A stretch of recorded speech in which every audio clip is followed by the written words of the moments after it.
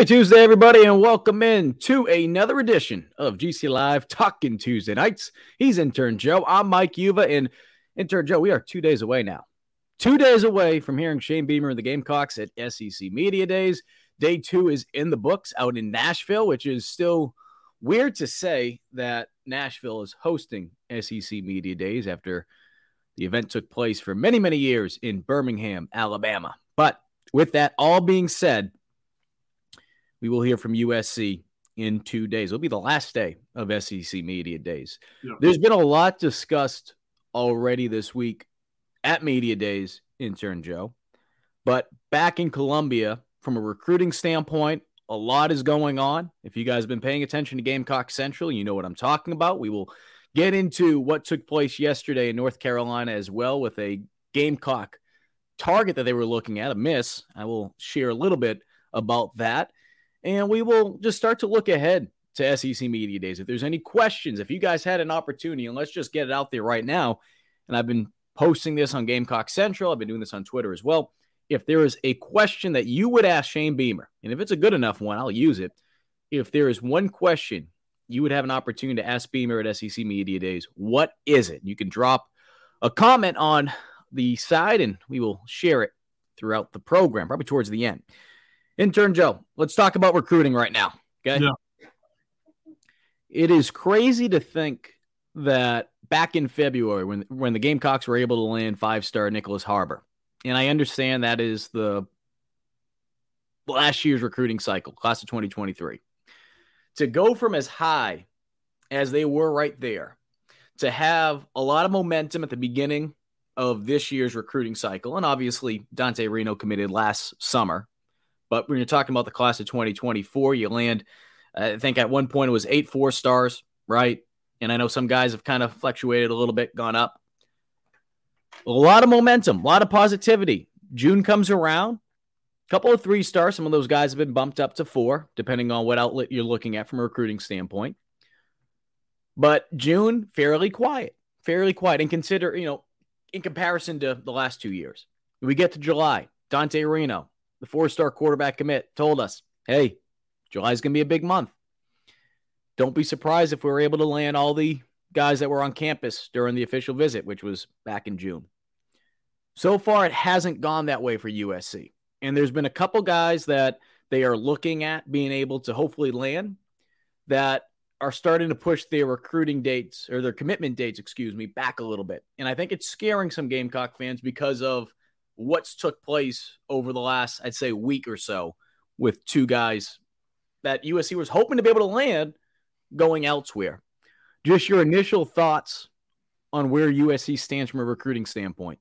Yeah, I still think they're sitting pretty. You still have, obviously, the big domino yet to fall in Dylan Stewart. I think that will kind of determine how this class goes. Obviously, you missed a couple guys that you would have liked to kind of pad in case the whole Dylan Stewart thing doesn't necessarily go your way. But now it's pretty much coming down to that, right? Land Dylan Stewart, become a top 10 class, or you miss out on Dylan Stewart, and maybe you're maybe still in the top 20. So it's starting to get to the point where if you miss Dylan Stewart, not necessarily hit the panic button, because in the top 25 – is really all you can ask for, but just the way South Carolina has started out, and then if they end up finishing without a Dylan Stewart and without the guys that they missed this last week, I'd say there is a little bit of concern there. But the way things have been trending with Dylan Stewart, a little bit more towards Ohio State, but then again, he was here on campus in Columbia for his last official visit, as we know. So I'm still sold that Dylan Stewart is leaning towards South Carolina. I'm not going to say that if he's committed or not, because I don't think Dylan knows. Maybe he does, maybe he doesn't. But I think that's kind of the big domino left to fall is Dylan Stewart. Obviously, like Mike said, you missed out on a few guys. And so that obviously hurts a little bit if you do miss out on Dylan Stewart. But right now, I think you got to wait, see what Dylan does before you can really make any conclusions about this 2024 class. And you mentioned Dylan Stewart. I want to pick up some of the names that you were mentioning so we can pull that up here. Mm-hmm. Go to Daniel Hill first, just because that's the one that I see it popped up first using a different system here. Just talking to intern Joe about that. Got the second screen out here. Shout out to the girlfriend for the early birthday present. So that's why my eyes are a little bit to the right. See if we can get this to share now. Let's share this tab instead. There we go. So you see Dylan Stewart. And that's one thing that I've been talking with Gamecock fans about on social media. It seems like today, but it goes back the last couple weeks. When you look at the roster this year, in the phrase that I always use on Gamecock Central, the lack of proven depth.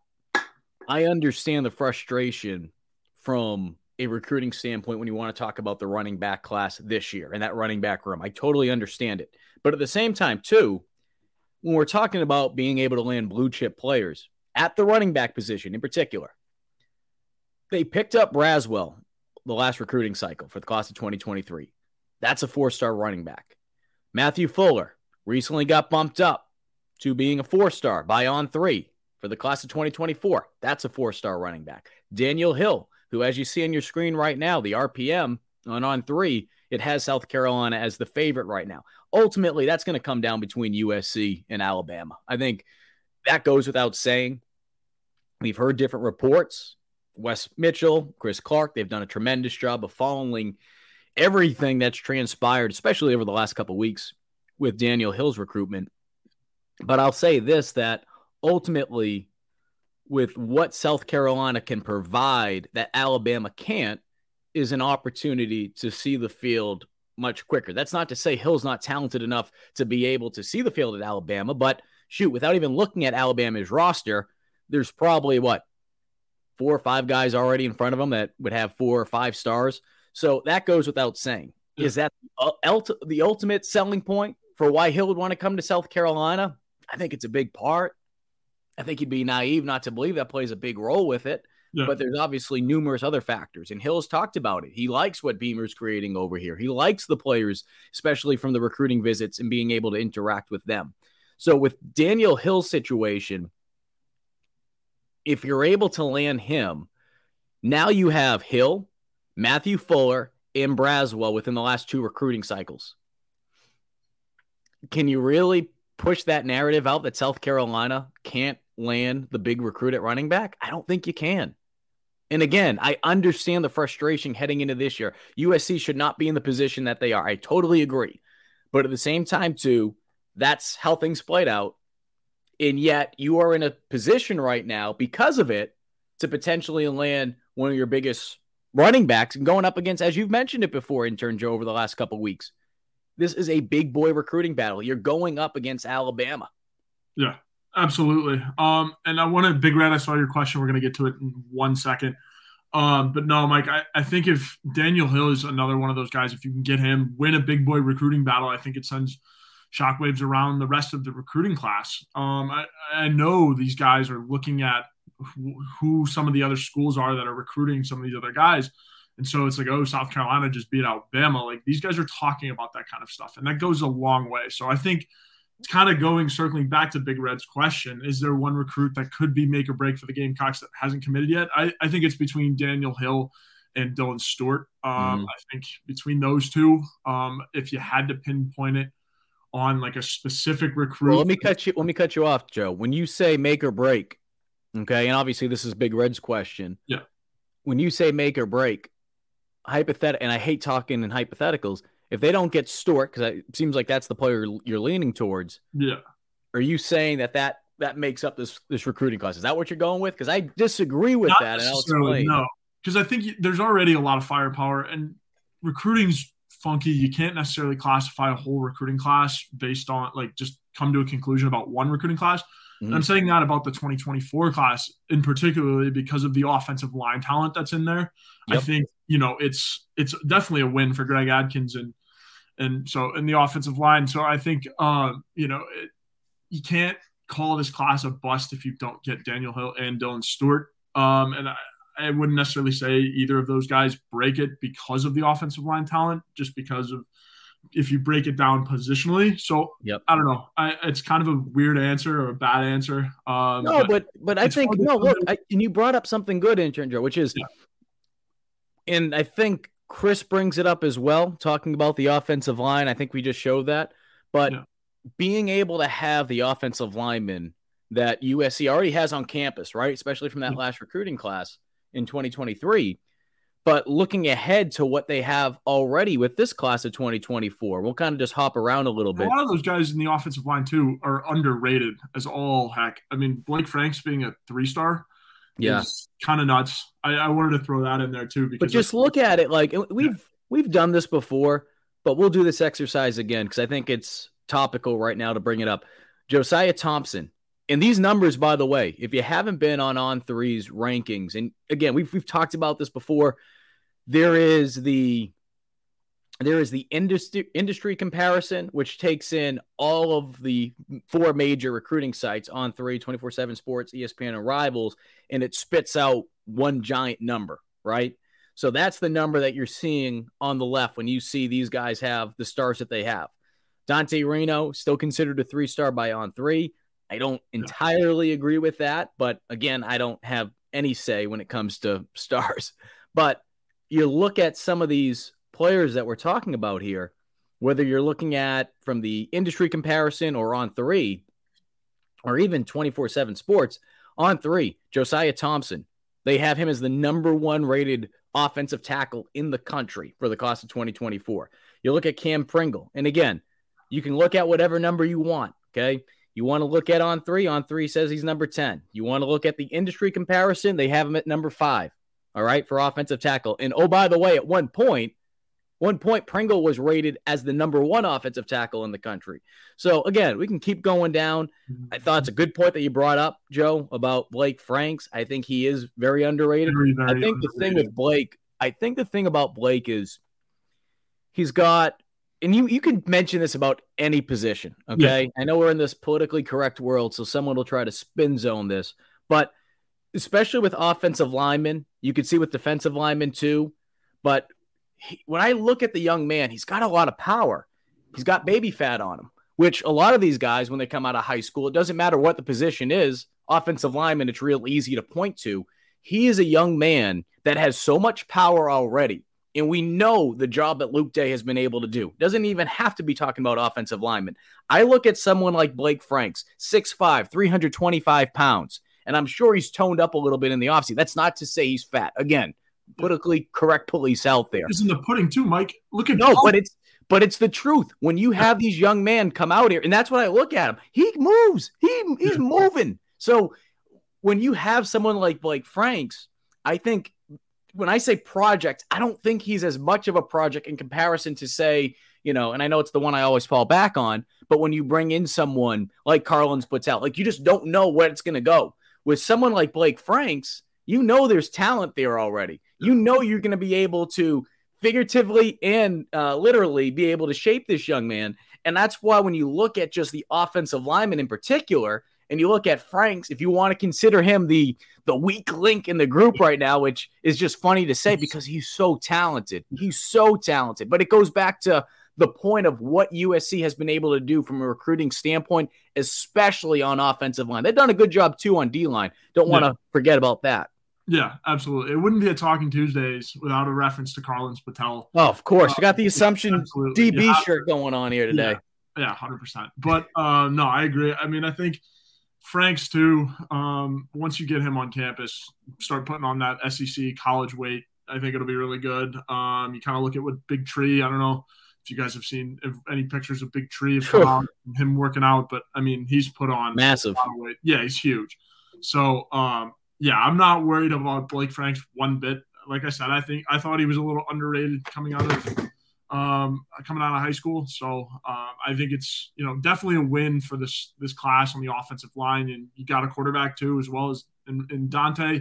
So I think regardless if you get Dylan Stewart or Daniel Hill, I think those two guys help you make a splash nationally. But I think in the SEC, what's going to win you the games is the Blake Franks, the Josiah Thompsons, every offensive line recruit and defensive line recruit in this class, just positions of need for South Carolina. Because last year you cycled through a lot of your veteran offensive linemen sticking around from the early Beamer days, late Muschamp days, whatever you want to call it. So I think when you're as loaded at a position as you are on offensive line for this 2024 class for South Carolina, you got to feel good regardless if you land those two big guys.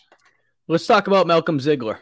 That was the news yesterday, the 4-star safety. And I'll tell you what, from watching his tape, very talented. I mean, there's no other way to put it. A very, very talented safety, a ball hawk. I think the first 3 highlights I saw on his junior tape, all pick sixes. I think he had like 6 interceptions. That's not to add salt to the wound, because we know that he committed to North Carolina yesterday. But, and I'm trying to be very careful with this, right? Because when you're dealing with high school kids, college kids, you're trying to walk this fine line of doing your job. But at the same time, too, like I said, you're dealing with high school and college kids.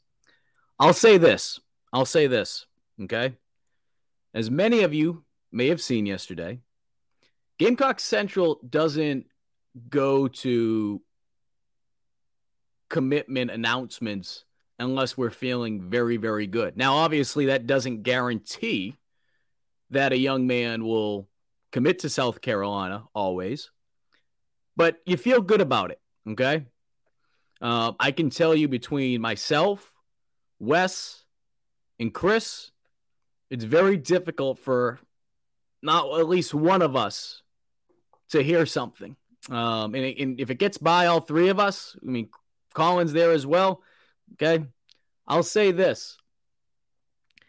It is very interesting when a young man is telling other commits, I'm looking forward to playing with you at said school, and they end up going elsewhere on the day of. I will say that. I will just put it out there like that. So was I a little surprised based on how it played out? Yes. I would not have been surprised if that information had not been relayed to us. And you see certain things in text messages as well for multiple recruits. So I think that's the only thing that was very disappointing when you talk to people that are around USC's program. Because I say that I'm not the only one mentioning that today. Okay? And again, I know nothing about this young man, and that's not to piggyback or anything or try to pile on. It's just calling it for what it is. That is how things played out. He wants to stay home. Okay? His family, I'm sure, wanted him to stay home as well, and Craig mentions that. A phenomenal commitment tape. If anyone saw that yesterday, I thought that was pretty cool. His father, who served in the military, came on back. I thought that was a really cool video. But again, none of that has anything to do with what we're talking about here, with how things played out. 3.5 hours. I drove up there. I was looking forward to being able to talk to this young man, because that's what was relayed to not just myself, but to my colleagues as well. But it didn't go that way. And Malcolm is committed to UNC. I can tell you right now, though, that USC is going to do what they can to try to get him to flip. But still a long ways to go until signing day. So, again, just wanted to bring that up. I hate doing it when you're talking about, again, high school kids, but at the same time, too, NIL's in the mix as well. I think it's only fair when you call things for what it is, all right? And I'm not going to put anything out there that's not true, especially when we have proof about certain things. With that all being said, South Carolina is moving forward, and they're going to do what they can to be able to land some talented players. If you haven't seen already, with what's took place today, at least, hearing the announcement that Jonathan Paylor, and I'll bring him up on our screen. Tell you what, this second screen, Joe, this is a game changer. It's money, Mike. I got a secondhand one before I came to college. I feel like I'm back at the TV station right now, being able to have access to a second screen. This is a game changer. As you can see right there, South Carolina still the heavy favorite, according to the RPM, to land them. But if you haven't heard already, Paylor is going to push back his announcement until August 5th. Now, I want to make sure I give the young man credit. I want to give the young man credit here, who put the this extra tidbit out there. I think it was by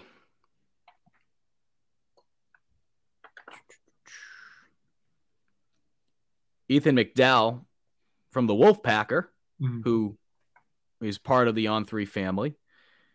He mentioned that it looks like Paylor is going to be heading to North Carolina State on July 28th. I say that because what else is going on July 28th? South Carolina has their big cookout.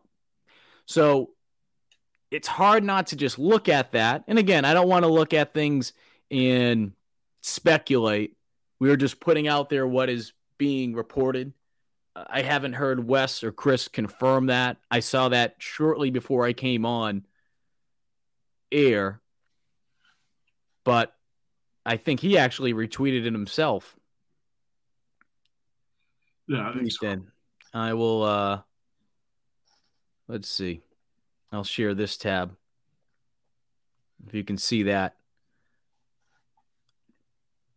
And that's the tweet right there that, again, Jonathan Paylor retweeted, which says that he is setting his commitment date for August 5th. And that, again, he's confirming. And I think, if he confirms and he's retweeting it, I think that pretty much tells you what's going on that date, that he will be going to NC State for, I don't know if they have a cookout, something similar, I'm sure, to what USC does. But that is what the latest is today. What does this mean for South Carolina? Well, I think right now the big thing is you got to continue to just be relentless when it comes to recruiting. Continue to be that way. I don't think anything's really changed, right? I think when stuff like this happens, especially over the last week, when there's a couple misses on guys that you're optimistic that you're going to be able to land, I think instantly, especially with how close everything is together, I think instantly from a fan base standpoint, you want to react and say, all right, what is it? There has to be one thing. Is it NIL? Is it this? Is it that? I don't think it just comes down to one thing. I think for a lot of these guys, it's multiple factors, right? We mentioned someone like Ziegler is close to home. Did NIL play a role with that? I mean, it certainly was in the mix from everything that I've been told.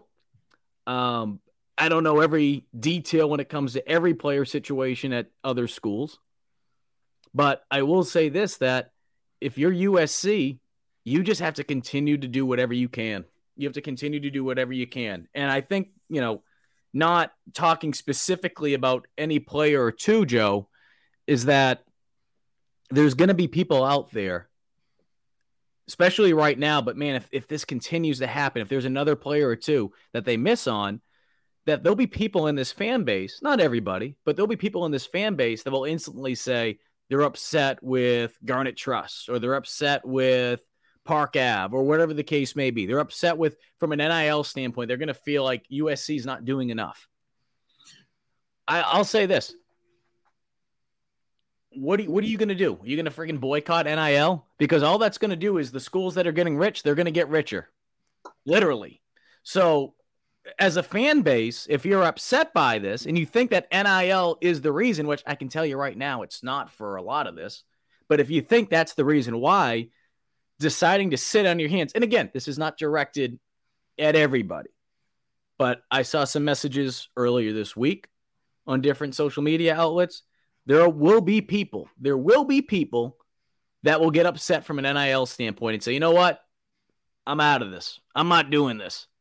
What good is that going to do for your school? Really, what good is that going to do? All it's going to do is give these other schools an upper edge on it even more. So if you think NIL is the reason, which again, I don't think that's the problem, that's not going to help you, because NIL is not going anywhere.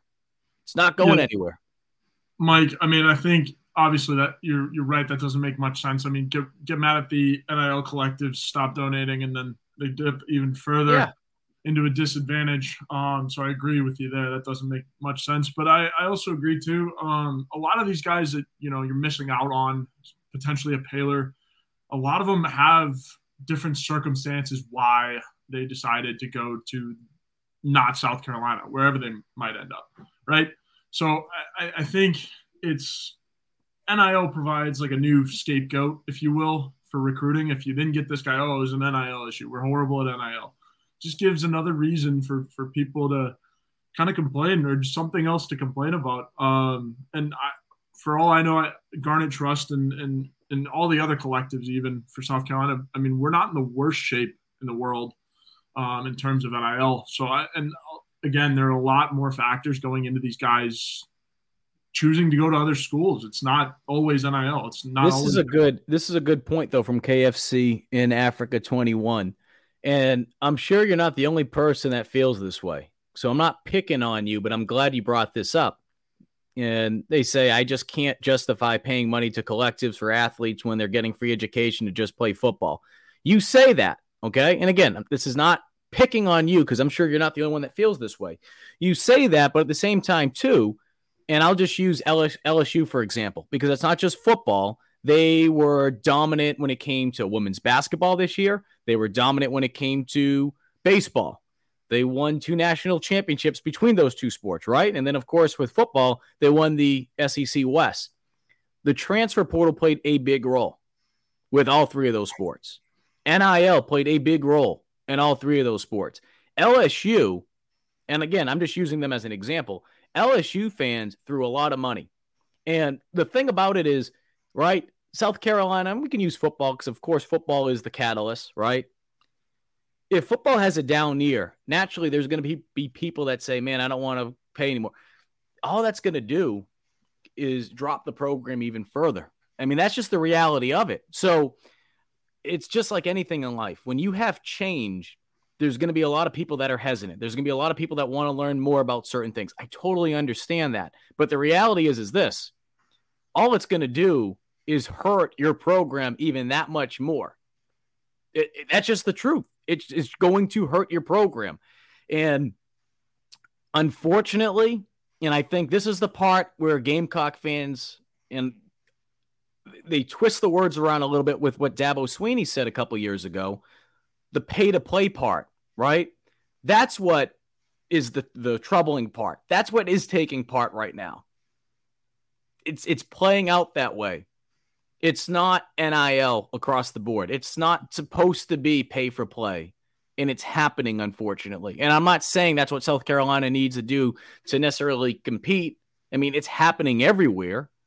But if people, and again, I'm not saying that you're saying this, KFC in Africa 21, but there's going to be people out there that will instantly complain if, again, let's just use a guy like Malcolm Ziegler. He commits to UNC. You find out, again, just making this up, hypothetically, Ziegler gets offered twice the amount of money from an NIL standpoint. If you're blaming NIL, well, if people aren't giving money to NIL collectives in South Carolina, how the hell are they going to be able to come up with that money? Which is another reason why I'm going to tell you right now. I'm telling you right now, pay attention to this. I'm not necessarily saying these players that are committing to other schools, but watch how things play out. I have a feeling we will see more players flip this year than we have seen in quite some time. And the reason being is I feel like there's a lot of collectives out there for other schools that are promising young men and women for other sports as well, but especially football. They're promising the money, but they're not going to have it. They're not going to have the money once that paycheck has to be sent to, player X or mommy and daddy, whoever. That's the dangerous part of all this. So you need to continue to be relentless when it comes to recruiting some of these players, because I'm telling you, perhaps it's a player or two that South Carolina missed on. NIL is playing a big role with some of these other schools. No question about it. Just like it's helping with USC.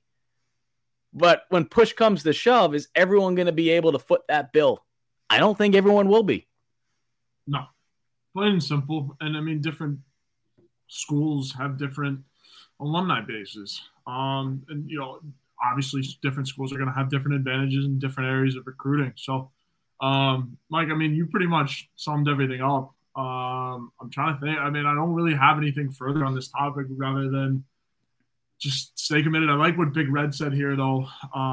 The game is changing, quite literally. You know, I mean, you can love NIL, you can hate it. It's here to stay, and it's just going to keep evolving. And it's a consistent thing too, yeah, which is frustrating, I'm sure, to some.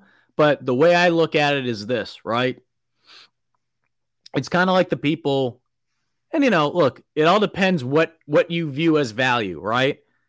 Do I need some people? Will they pay the whatever it is, $8, $10 a month for Twitter? They might not feel like it is worth $8, $10 to be able to get the extra perks out of it. Totally understand.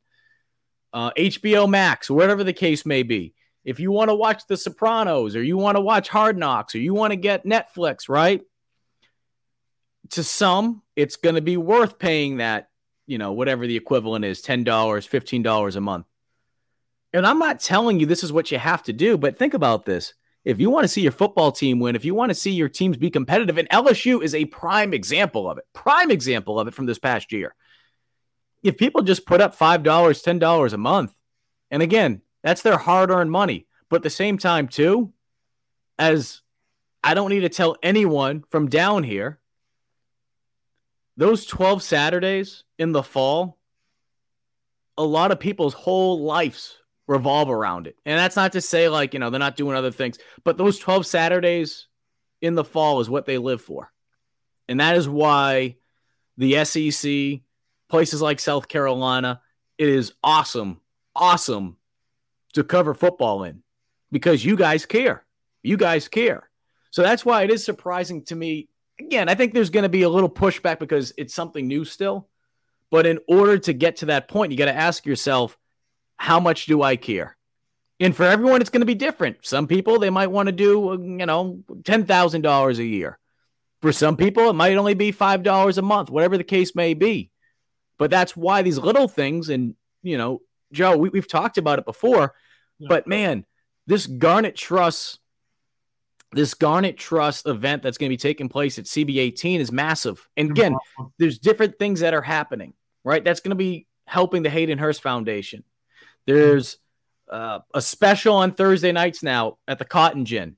And a lot of that had to do with some pressure that other businesses are feeling with CB18 going in place there. Yeah. Every drink on Thursday night from the Cotton Gin, $1 is going to be going back to NIL. And I can tell you, come July, 28th is the event at CB18, there is going to be a game-changing NIL announcement for South Carolina. It is going to be big. It's going to be very big, because I think it's going to make a big difference. But, that's just some of my thoughts on NIL. Because when we talk about recruiting now, it goes hand in hand. If you don't like it, I get it, but it's not going anywhere.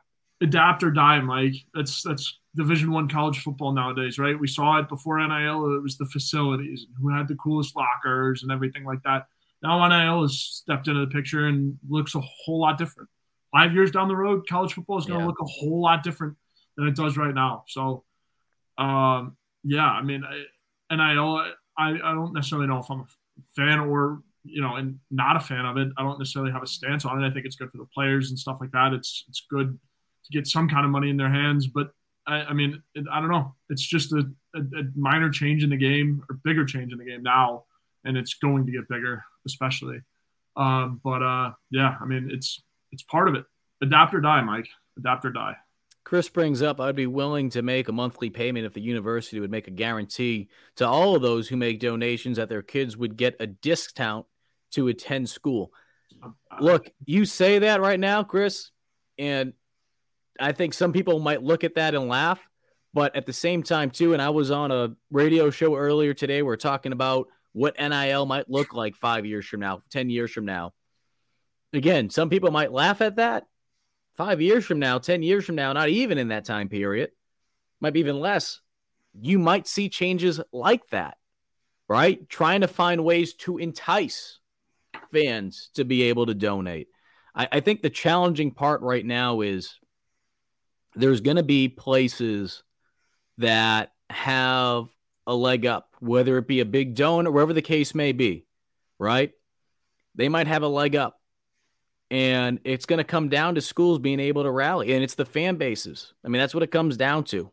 So, and there's so many rules with this. I do want to talk a little bit more about NIL. We're going to hit a ad read shortly, because I think one thing too, when you talk about the guarantee, and I know this isn't exactly what you meant, Chris, but again, going back to some of the things I saw on social media earlier this week, since we're talking about NIL, and we've really spent a lot of time on NIL tonight, and I think it's something that needed to be said. But some people are worried about these collectives having full-time employees and all that. I'll get into that and why that is important for South Carolina to have full-time employees when it comes to NIL. So before we do that, though, let's hit an ad read. Joe, let's get into, you got the first one? Yep. Taxiety, Mike, from our good friends over at Liberty Tax. Taxiety is an uncertain feeling you get right before doing your taxes, but you don't have to go through it alone. The tax team at Liberty Tax in Irmo, Lexington, and Columbia will walk you through the process, clear up any confusion, and guarantee you'll get the biggest possible refund or your money back. It's tax time. If you're in a hurry for your refund, call the tax team at Liberty Tax. Fast, accurate, and guaranteed. On the other hand, if you think you might be owing Uncle Sam, talk to the Liberty Tax team to make sure you're not paying more than you should owe. They'll find every possible deduction for you. Locally owned and operated, staffed by tax professionals from your neighborhood. Open 9 on weekdays, 9 to 5 on Saturdays with multiple service options. Start through the Liberty Tax mobile app or through their desktop portal. Make an appointment or just walk in. Give a call to upload your tax documents, and when you come in, your return will be ready to review and sign. Give them a call at 803-462-5576. Once again, 803-462-5576 for all of your tax needs. Our good friends over there at Liberty Tax. Today's show is also brought to you by our good friend Clint Hammond over at the Movement Mortgage. Try to get that ad up there so you guys can see it. We always keep it up at the top of the screen. There you go. Clint Hammond has helped so many people throughout the Midlands and beyond. He helped out our very own Wes Mitchell, as well as former Gamecock quarterback and captain Perry Orth when it came time to buy a home. And obviously right now, if you're in the process of trying to buy a new place, you understand how difficult that can be because of those interest rates just being so high. Clint can make that process easier for you. He can find the best interest rates so that you can buy that new home and you're not breaking your back as much in comparison to what some people are going through right now with having to spend more than just an arm and a leg. Give him a call. Again, that is Clint Hammond over at the Movement Mortgage. That number is 803-771-6933. It's our guy, Clint Hammond. The other point that I wanted to mention with NIL, and I want to get into talking about the SEC Media Days, right? We're going to have plenty of time to do all that. Big Red asking, is the athletic department funding separate from the university as a whole? And Big Red, I don't know if you're asking this directly. When it comes to a lot of the NIL stuff, the collectives are separate, if that's what you mean. And obviously when it comes to the athletic department, there's certain things. I know that there will be people that want to donate money directly to the athletic department. There'll be people that don't want to donate to the athletic department. They want to donate directly to the university when it comes to the educational portion of it. But as far as NIL is concerned, Joe, one thing that bothered me the other day, reading stuff on social media, and there was one individual, but I've seen this happen a couple times over the last couple weeks. And I'm looking, more so at Garnet Trust, but there's other entities out there. NIL is becoming bigger. There's no question about it. It is a important part in recruiting these days, whether we want to say that or not. Because of that, just like anything in life, when something gets big, you're going to have people that aren't just part-time. They're going to have to be full-time employees. In my opinion, when you have full-time employees for stuff like this, yeah, sure. There'll be certain percentages that will go to the players. There'll be certain percentages that will go to the people that are working in these companies. In a lot of these companies, I know Garnet Trust in particular, they lay out the percentage that's going. I think 90% is going to the student athlete. So if you're looking at $100, 10 of it's going to pay for everything else, right? When you have full-time employees, though, they can commit everything they have to that project. And I think with what we're seeing right now with Garnet Trust in particular, they're really starting to get in a rhythm. Jeremy Smith has done a tremendous job since he got up here from Florida. He's a South Carolina guy who was living down in Florida. He's back up here now, and he's taken on that responsibility, and they're building an outstanding team.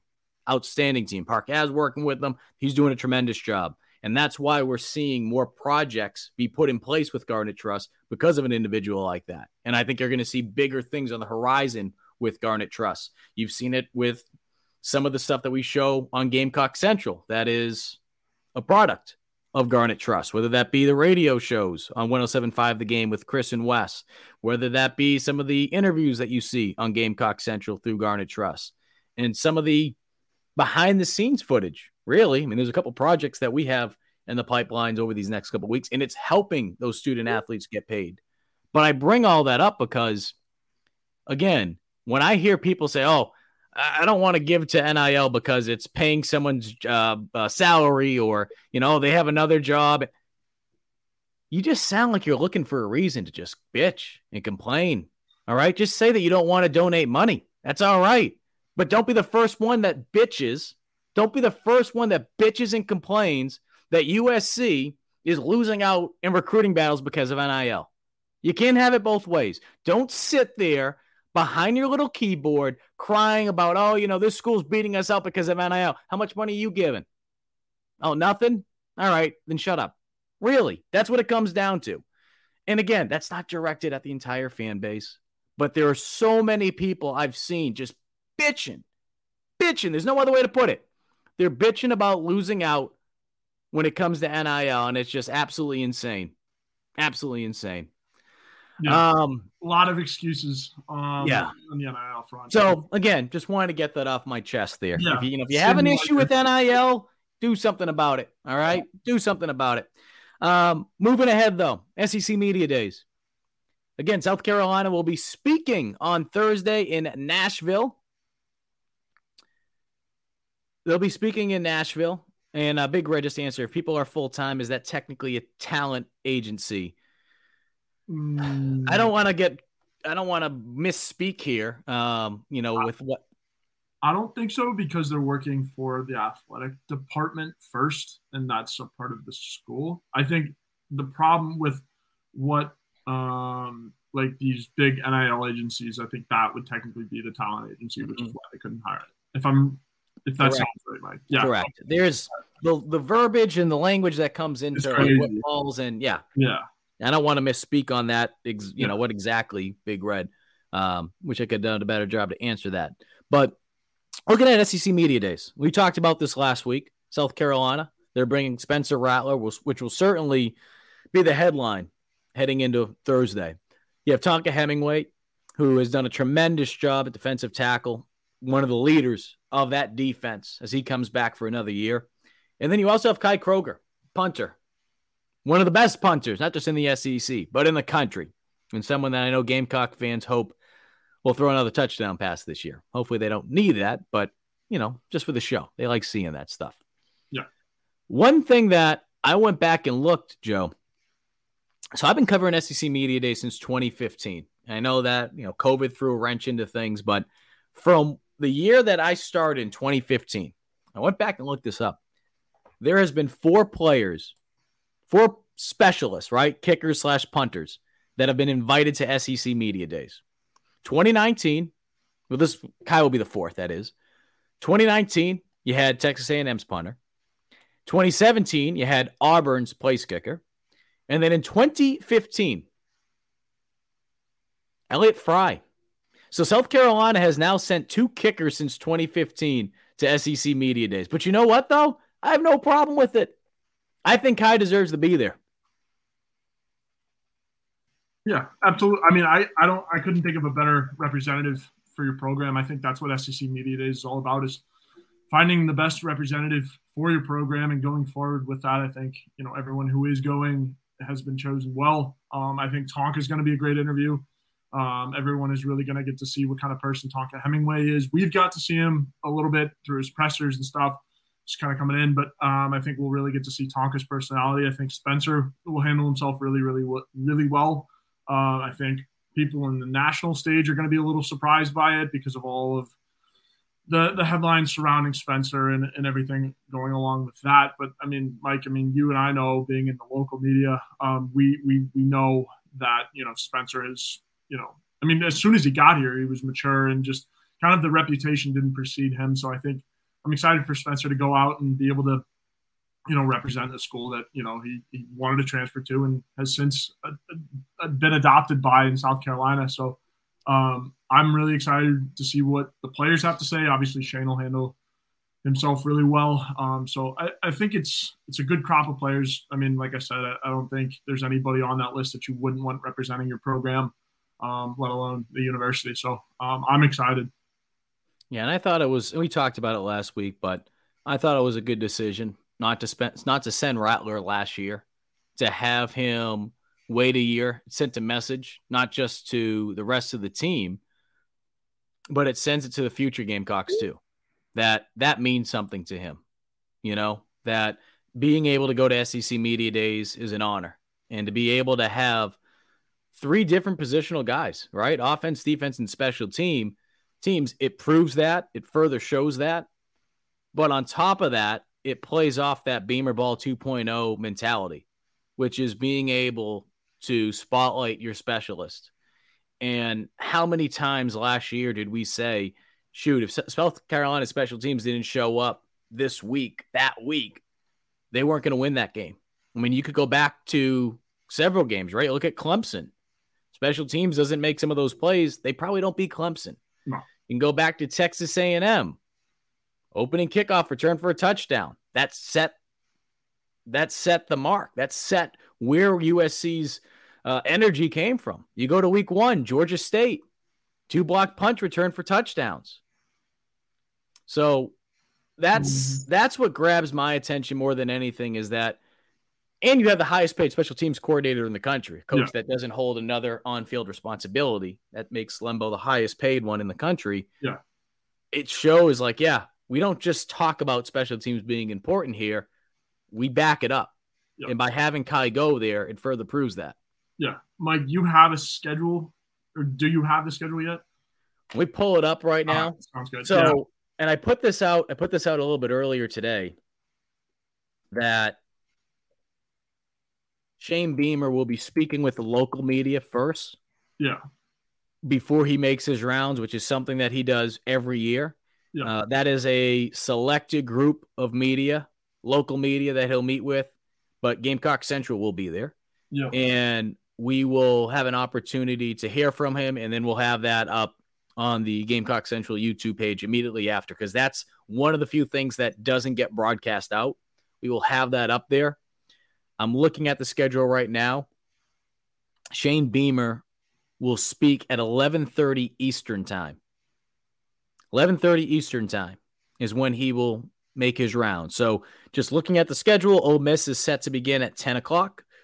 South Carolina is at 11:30. Tennessee is at 1. And again, that is all Eastern time. Eastern time. We will be out in Nashville, but, you know, something to remind yourself so you're not an hour late if you want to hear from Beamer. And usually the big room is where they put the camera. So when it comes to the TV room, radio row, that stuff isn't necessarily out there. I know that 107.5 The Game is there out in Nashville. Mm-hmm. So I'm sure they'll have Beamer on at some point on Thursday, and you'll be able to hear. Again, we're going to try to get everything back as soon as possible. Chris and Wes are going to be back in the 107.5 studio. So when Beamer speaks in the morning, we're going to try to do everything we can to get that back as soon as possible, because you can't live stream it. One of the rules they have, at least that portion of it. And we will try to get everything back so that you guys can hear from Beamer, and we'll hear from the players too. Hopefully be able to get a couple interviews from the guys that we mentioned. Anything that grabs your attention, though, with this media days, when you're talking about South Carolina, when you're talking about, you know, potential questions? I know you went last year, Joe. Yeah. If you were going this year and had a chance to talk with Beamer, what would be one of the first questions that you would ask him? What do you want to know about this year's team? Yeah, I mean, I guess initial question would just kind of be, how do you see this year going? Like, how do you respond after you ended the year like you did on such a high note, beating Tennessee, beating Clemson, and then losing a nail biter in a bowl game to Notre Dame where you had half of your defense. I think just kind of my question I'd like to hear what he has to say about just how do you go up, right? Like how are you keeping the guys focused, and how do you improve in year 3? And also, like, what are you telling your team too? So, like, let's go out and be better, and are you telling your team, be a separate team, be, the best version of yourselves, or you compare, like, so I just his whole coaching philosophy, and that's just kind of on the fly. I haven't really thought of it because I will not be in Nashville this weekend. We're sending Jack, which I'm excited for Jack, get his first media days under his belt. I have a couple moving things and whatever to tune up back in Columbia, but we'll be all over the coverage and stuff like that. But yeah, I guess my first thought would just kind of be like, how do you respond? And then obviously I'd ask Kai Kroger for a good Lembo story. I think that's going to be really fun. I think we'll hear a lot of Pete Lembo stories, especially from Kai, maybe a couple questions to Shane also about how important Pete is. And for everybody watching, I'm sure you know how Shane feels about Pete. It's very, very, very positive. So I think Pete Lembo is going to get a lot of shine this week, and deservedly so. I don't really think there's a better special teams coordinator in college football than Pete Lembo, even better person too. So I'm really excited for that. I'm sure there might be some other people that have some other questions about Pete, but no, I'm excited for that, for him to finally, get some attention on the SEC media stage, because a lot of Pete's talk came towards the end of last year, and as he was getting nominated for awards and stuff like that, and then he signed the big extension. So Beamer Ball 2.0 is here to stay, that's for sure. And you bring up the point of being able to have Lembo get that national recognition, and there'll be plenty of opportunities this week, especially with Kai Kroger, as you alluded to, being out there in Nashville. Earlier today, though, not sure if you had a chance to hear this, and not sure how many people are paying attention throughout the day 2 of SEC Media Days, but Joe Tessitore, he works over at ESPN and has been doing stuff now with the SEC networks, hopped around a little bit, does a tremendous job with college football when he calls games. He mentioned Lembo. I want to actually bring up the exact quote because I think Gamecock Central shared it today. Yeah, absolutely. I want to share that. But where I got the idea that, if Tessitore and South Carolina hasn't even arrived at SEC Media Days yet. And so if Pete Lembo is already becoming some of the talk now, I can only imagine he'll be. And here it is. And here's that quote. Pete Lembo, and this is from Joe Tessitore, quote, "Pete Lembo is the best special teams coordinator in the country. Let me repeat that. We don't talk enough about the coordinators in this league." Interesting tidbit. Not sure if you were aware of this. Joe Tessitore and Pete Lembo grew up together. How about that? Did not know that. Italians. On Long Island back in the day. I know Tessitore is a big lacrosse guy, does a lot for ESPNU and college lacrosse. So I knew he was a Long Island guy, did not know that he grew up with Pete. That's crazy. Yeah, some good stories. Good stories with Lembo. Sure. That's for sure. I think for me, Joe, I think the big thing that I'm looking forward to hearing is where he feels like this team has took that next step forward, whether it be, for me, and I was talking about this on social media earlier today, I feel like the 2 positional groups that really stand out to me when you're talking about where does he feel like they took a next step. Yeah. It's hard not to mention tight ends first, simply because of where USC was in that bowl game, right? You had some transfers, you had some injury. Everything was going on. And when Nate Atkins got hurt, it was literally, shoot, what do we do now at tight end? So to see that tight end room go from that on that day, obviously you lose some tight ends as well from the transfer portal, to go from that to where they are right now, and to say something which I don't think some people are going to look at as saying as, man, that's a bold statement, is this tight end room might be better than it was last year. Yeah. And again, that says a lot after losing what they lost, and to be where they are now and say, I think we're better than we were last year. And they had some talented tight ends. Nate Atkins came out of absolute nowhere. Yeah. Greg Atkins, his father, analyst now on the offensive line, former offensive line coach the first 2 years. He kept saying it. He's like, he's not coming here just to be a guy that's going to hold a clipboard. Like, he's a guy that can ball out, and he proved that. He proved that at tight end. He proved that on special teams. He started flashing the gloves towards the end of the year with his hands, being able to make incredible catches, especially the one against Clemson. So that's the first position. And then safety is the other position. Yeah. Because Nick Emmanwori, yes, All-American last year. Get that. Yeah. But now he's a sophomore. Now he has more experience. On top of that, DQ Smith really came into his own towards the end of the season. He also has more experience now. Mm-hmm. I think that safety room was the one that took the most, the biggest step forward, considering the fact of how young they were. Talented group last year. However, what they did in year one, and now they have more experience, and now they're just sophomores, it's hard not to look at that group. Yeah, absolutely. I agree fully. Big Red, 2 questions here from you, and I'm going to combo them into one. So his question for Beamer: how does position changes for players affect your game plan going forward? And if we have so many tight ends, could we rotate them at running back, lineman, etc.? And so I'm going to say yes for the tight ends, and then how the position changes for the players affect your game plan going forward. I think that's all a Dowell Loggins brainchild kind of thing. And I think Dowell is going to be talked about plenty at media days. I think, as much shine as Pete's going to get, I think Dowell is going to get some talk too. Oh my gosh, just bumped my desk. But I think Dowell's going to get some talk, especially with Shane, just about the new hire, what the offense is going to look like. I know Spencer will be asked about it for sure. So I think, getting to Big Red's first question, how do position changes for players affect your game plan going forward? I think it just adds to the number of options you have on offense, right? Mm-hmm. We've seen what Harbor has been doing. I've been hearing things that Harbor has been smoking all the DBs in practice, and that was my first thing that came out. I asked a friend of mine that I'm like, what's Harbor look like? He's like, he's smoking everybody. Like, he's just so freaking fast. So I think it gives you a lot of options. And when you have that many options, you find one that's going to work for that week and go with it, right? Like, can we also mention too, you're talking about Harbor and what he's looking like when he arrived at South Carolina. I want to make sure I have the exact weight. When he arrived, this time on 3 listed him at 241. I got to make sure I go back and double check that. He's up to 247 right now. 247. Yeah. I mean, 6'5", 247. He was at 225 when he came in. My goodness. Stud. So fast. And that, again, like I said, that's everything I've heard, is that he's just ridiculously fast. And we knew that coming in. And that's the big thing, too. When you see a player go up, and I mentioned this, we had a story earlier the week on Gamecock Central. When you see the weight go up so much, right? The last recorded weight that we had from On 3 on him was 225. Certainly, I don't believe that when he arrived back in May, I believe, is when he first came on campus.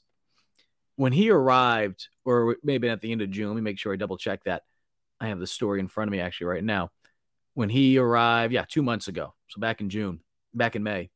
When he arrived, I definitely believe that he was over 225. With that being said, though, regardless of when he started to put more weight on, and now, again, like we mentioned, he's up to 247. When we talk about Harbor and speed and track and field and wanting to one day be an Olympic runner, putting on weight like that, when you think about someone throwing that much weight on in an off season, the biggest thing that you're worried about is them losing a step with their speed. We haven't seen it yet, right? But it's hard to believe that he's going to be losing any speed. Again, mentioning the fact that he's going to be running track and field there. He wants to be an Olympic runner. I mean, this guy's going to be an absolute freaking tank. He's going to get faster with the track stuff, Mike. It's ridiculous. I mean, I hate to say like a Tyreek, because he's a lot bigger than Tyreek Hill. But, I mean, The speed is comparable. And it's crazy to be saying that for a true freshman. But, I mean, and the national media has given him a little bit of attention, sure. But, I mean, I think after the first couple games, everybody's going to be talking about this kid and just that quickness. And I'm excited to see how Dowell uses him, right? I mean, we've heard all the talk about how Dowell is good at, kind of converting guys, tight end, wide receiver, just multiple positions like Big Red's question. So I'm really, really, really, really excited to see what Dowell's offense looks like. If he can, design an offense around or as well as he can recruit, I think this offense is going to be in pretty good hands. And to piggyback off of what you mentioned there with Dowell and, Big Red, you mentioned so many tight ends. Could they be rotating different positions, running back, lineman?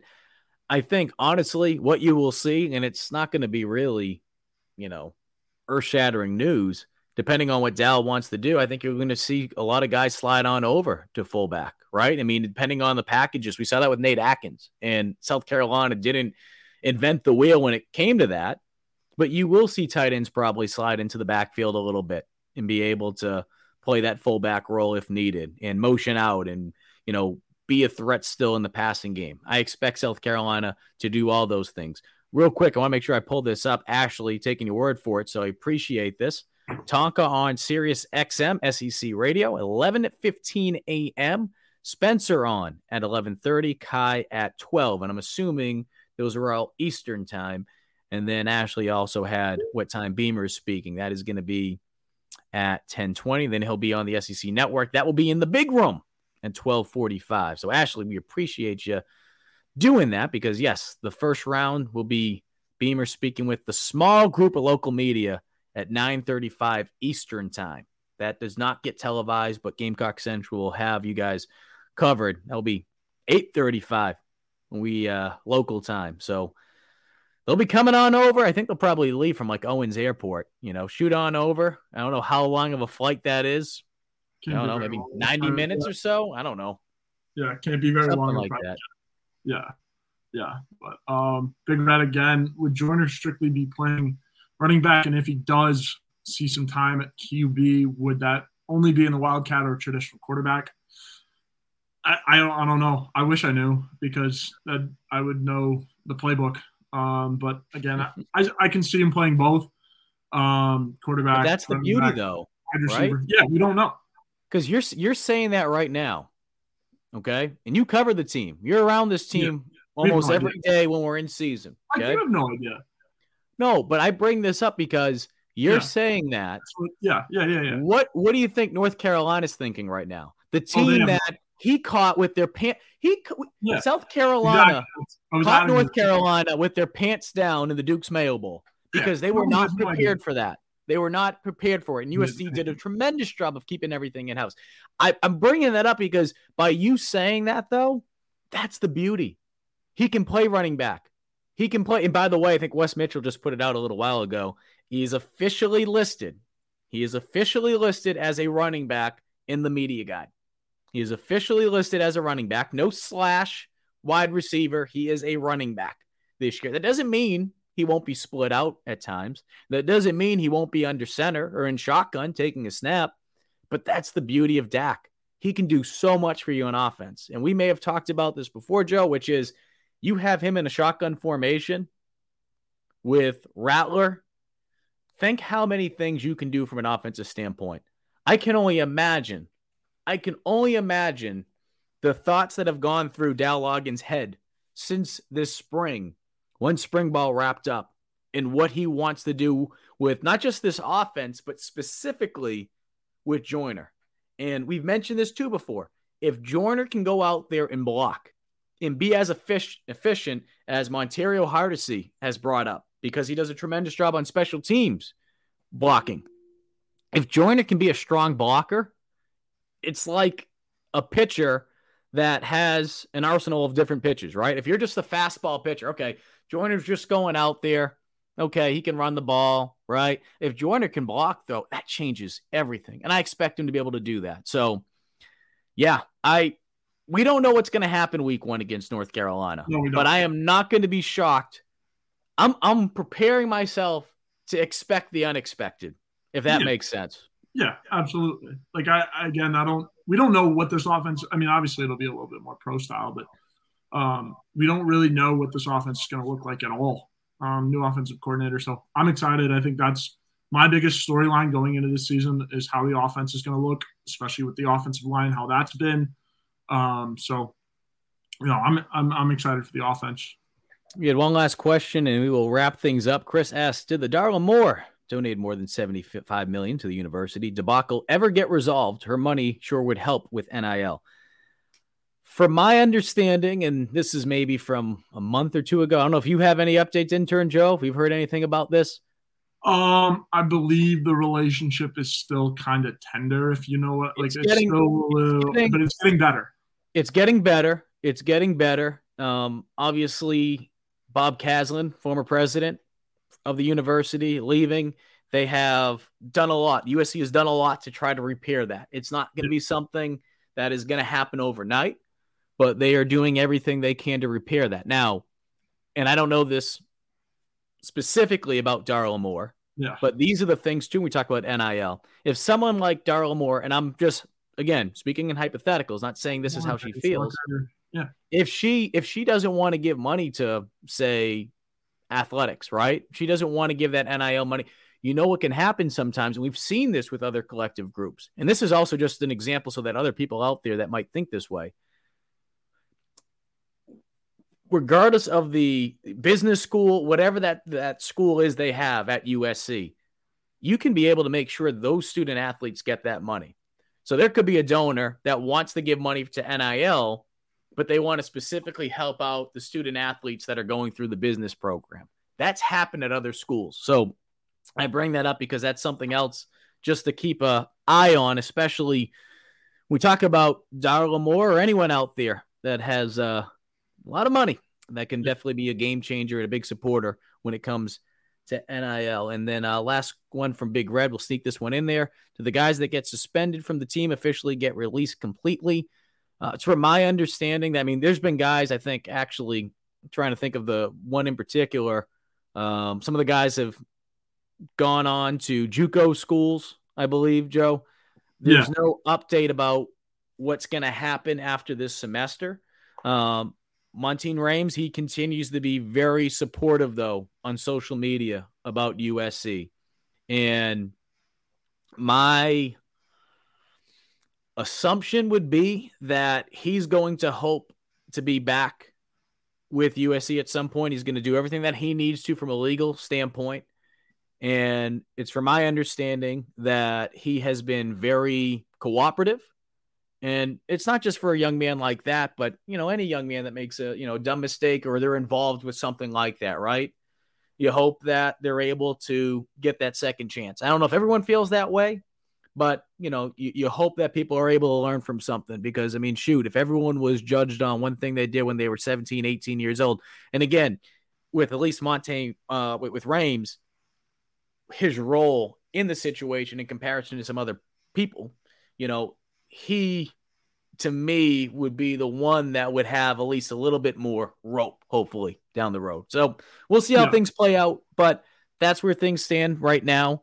Very talented young man, and hopefully he does get that opportunity because I believe in second chances, especially when you do something, to me, that's not as crazy. I understand the rules on campus. I get that, but, we'll let the legal side of it play out first, and then obviously USC from a admissions standpoint, not even athletics, got to be admissions, what they do from there.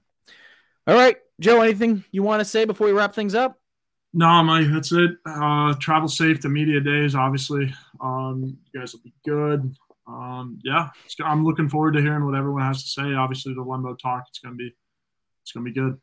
Jonathan Lee, if you're just joining the program, head on back about I'd say the 15-minute, 20-minute mark. 20 talked a lot about NIL tonight. I talked specifically about that. And if any of you missed our show tonight, right, you just maybe catching the end or you missed some parts, head on over to the Gamecock Central YouTube page. You can watch this show in its entirety. Or if you're a podcast listener, head on over to the Gamecock Central Podcast Network, and you can listen to this show in its entirety as well. Matthew says, thank you for doing these videos. They are great. And Craig says, thanks as well. We appreciate all of you guys. We will do this show again next week. Actually, I'm trying to think, getting ready for Birdies with Beamer. I need to talk with Joe to see if he can fix my shot before Wednesday next week. And then we'll be getting ready. We'll be getting ready for the big event at Breakers/CB18. Going to be a tremendous event. And on top of that, almost forgot one more announcement I want to make. Steel Hands announced today third annual training camp will take place on August 12th. Looking forward to emceeing that again. We'll have former Gamecock football players going up against former Clemson football players. It is always a fun event. You never know what's going to happen. A lot of smack talking between the two schools. Really good opportunity, though, to be able to see some of your favorite Gamecocks. And if you want to give former Tiger players crap, you can do that as well. Yeah, and it's also intern Joe's birthday, oddly enough. So it's going to be a fun event. It's going to be good. Good time. And then the week after, of course, Gamecock Central, the third annual GC kickoff party. So it's going to be a busy next couple weekends on Saturdays here in the beautiful state of South Carolina. Yeah, absolutely. The work starts, Mike. The off season is officially over, and I mean we'll be on fall camp a couple weeks. It's crazy to think that. Well, we appreciate everyone that tuned in tonight. Again, GC will be out there in Nashville to get you guys all locked in on what's going on. So be sure to follow along on GamecockCentral.com. And as far as all the other recruiting stuff is concerned, be sure to follow the notes from Chris and Wes. They have done an outstanding job, as they always do, but especially with some movement going on right now, some noise, if you will, some buzzing going on. I'm sure a lot of people would like to know what's going on. They will give you everything they know. That's for sure. He's Joe. I'm Mike Yuba. Appreciate you guys tuning in tonight. We'll do it again next Tuesday.